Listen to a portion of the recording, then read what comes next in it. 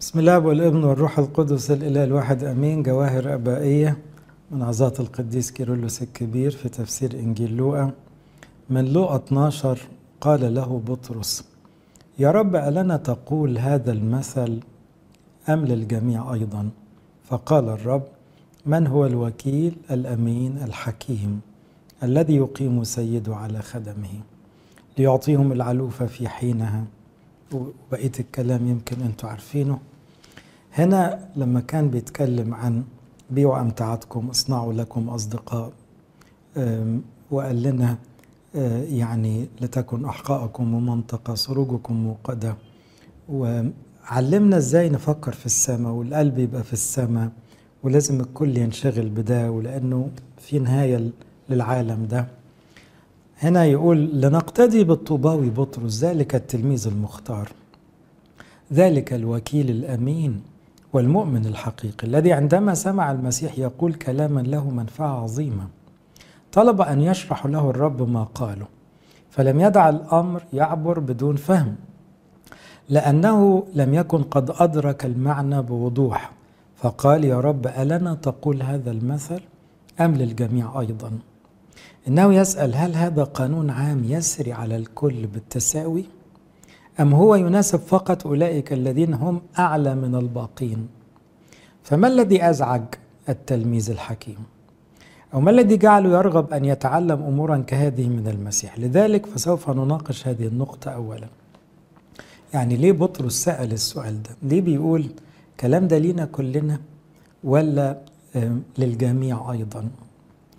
توجد بعض وصايا تناسب فقط أولئك الذين قد وصلوا إلى الكرامات الرسولية، أولئك الذين امتلكوا معرفة أكثر من المعتاد وامتلكوا فضائل روحية أعظم، بينما هناك وصايا أخرى تخص من هم في حالة أدنى.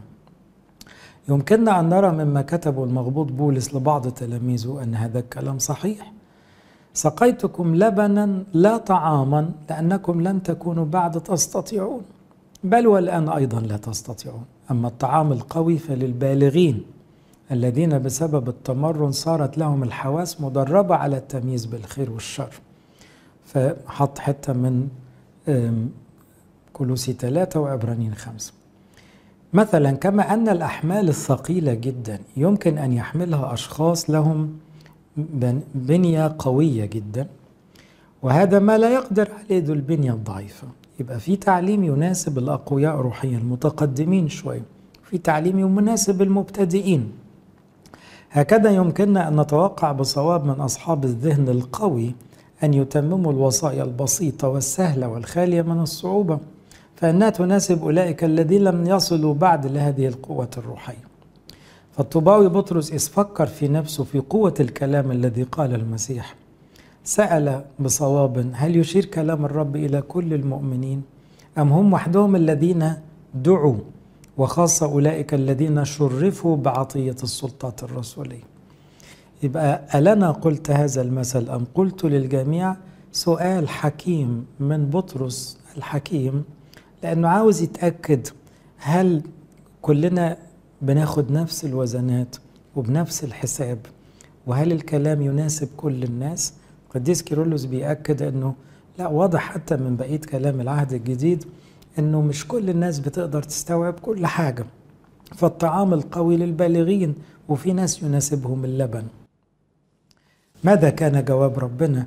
أنه استخدم مثلا واضحا صريحا جدا ليظهر أن الوصية موجهة بنوع خاص إلى أولئك الذين يشغلون مركزا أكثر كرامة. يبقى قال الكلام بالأولى والأهم للفئة المتميزة اللي هم الوكلاء، وقد قبلوا في رتبة المعلمين، لأنه يقول: فمن هو الوكيل الأمين الحكيم الذي يقيم سيده على خدمه ليعطيهم طعامهم في حين. يبقى الكلام عن الحساب وعن التدقيق في الحساب وعن المسؤولية يناسب المسؤولين بالأكثر. عشان كده يقول: لقد أقامهم المخلص كوكلاء على خدمه. عشان كده النص بتاع الوكلاء ده يناسب دايما الكهنوت ورؤساء الكهنة، أي على أولئك الذين تم ربحهم بواسطة الإيمان لكي يعرفوا مجده، أناس أمناء ولهم فهم عظيم ومتعلمين جيدا في التعاليم المقدسة، وأقامهم وأمرهم أن يعطوا العبيد رفقائهم ما يحق لهم من الطعام. يبقى المعلمين اللي بيأكلوا الناس بيأكلوهم روحيا، مسؤولين ان هم يكونوا أمناء في التعليم ويبقوا عينيهم على الناس اللي بتتعلم زي الأم اللي بتأكل عيالها. وذلك ليس اعتباطا وبدون تمييز، لأنه بالأحرى في الوقت المناسب، وأقصد بالطعام الروحي كما يكفي لكل فرد ويناسبه، يعطي طعامهم في حينه. تعبير في حينه يعني بتدي المناسب في الوقت المناسب للشخص المناسب، لأنه لو الإرشاد عالي أو الشخص مبتدئ جدا ممكن يتعثر وييأس، ولو إرشاد متساهل مع شخص متقدم أنا بضعف جهاده.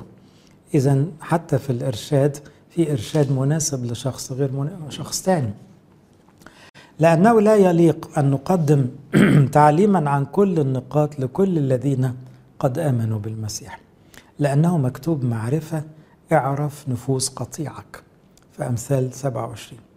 لأن الطريقة التي بها نثبت في طريق الحق من قد بدأ الآن أن يصير تلميذا هي مختلفة تماما. إذا أننا نستعمل فيها تعليما بسيطا، يعني الموعوظ المبتدئ اللي لسه بنحطه على أول الطريق، اللغة سهلة قوي، نحط البدايات بس ما بنحطش كل حاجة لأنه هتبقى أكلة دسمة زيادة. نستعمل تعليما بسيطا لا يكون في شيء عميق أو صعب الفهم، ناصحين إياه أن يهرب من ضلال تعدد الآلهة، وبطريقة مناسبة نقنعه أن يعرف بواسطة جمال الأشياء المخلوقة الصانع. يعني نقول له بص الطبيعة بتشاور على ربنا. كلام البسيط ده يناسب البسطاء المبتدئين اللي لسه هيتعرفوا على وجود الله، والله الواحد، والله محب البشر، ثم الإله المتجسد ربنا يسوع، واحدة واحدة. تختلف هذه الطريقة عن الطريقة التي نعلم بها أولئك الذين هم أكثر ثباتا في الذهن، يقدرون أن يفهموا ما هو العلو والعمق والطول والعرض.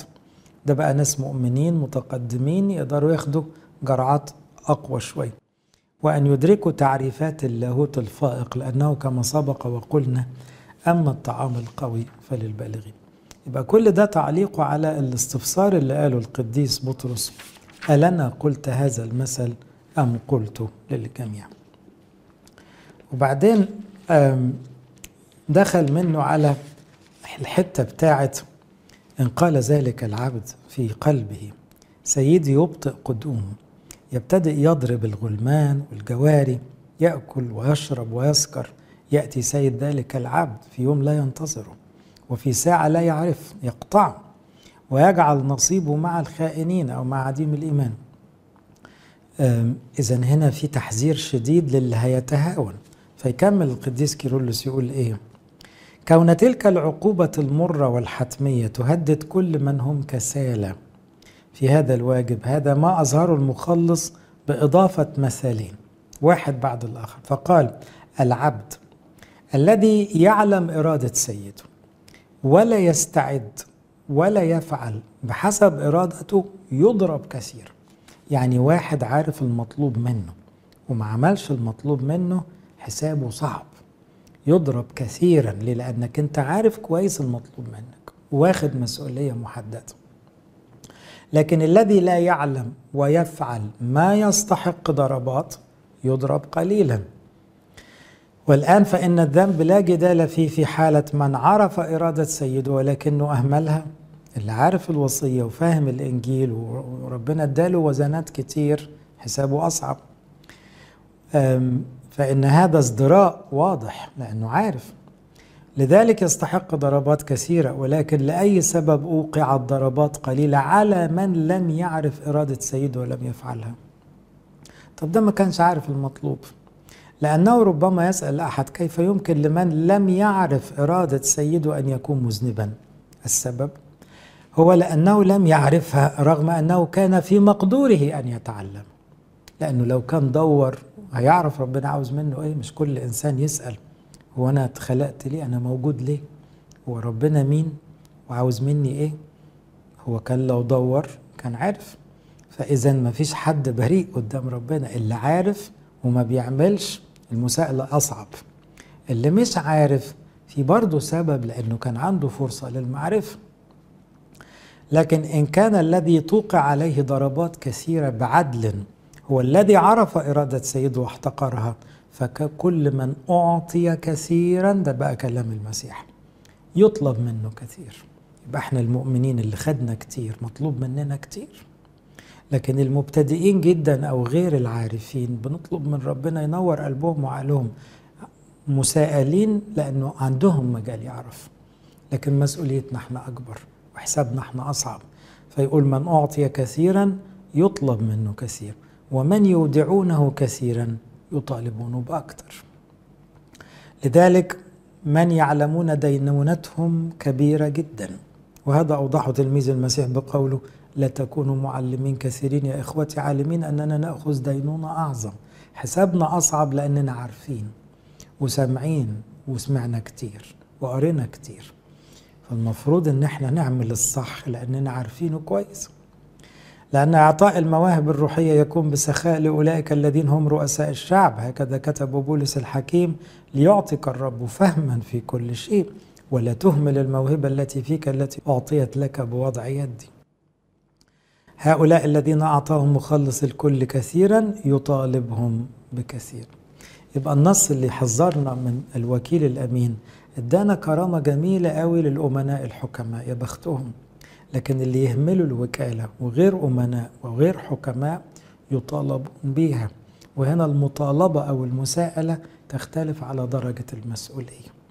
لو هو مسؤول وعارف كويس يضرب كثيرا، إنما لو مش عارف وعن جهل يستحق ضربات فيضرب قليلا، لأن فيه جزء كبير عن جهل. لإلهنا كل مجد وكرامة إلى الأبد.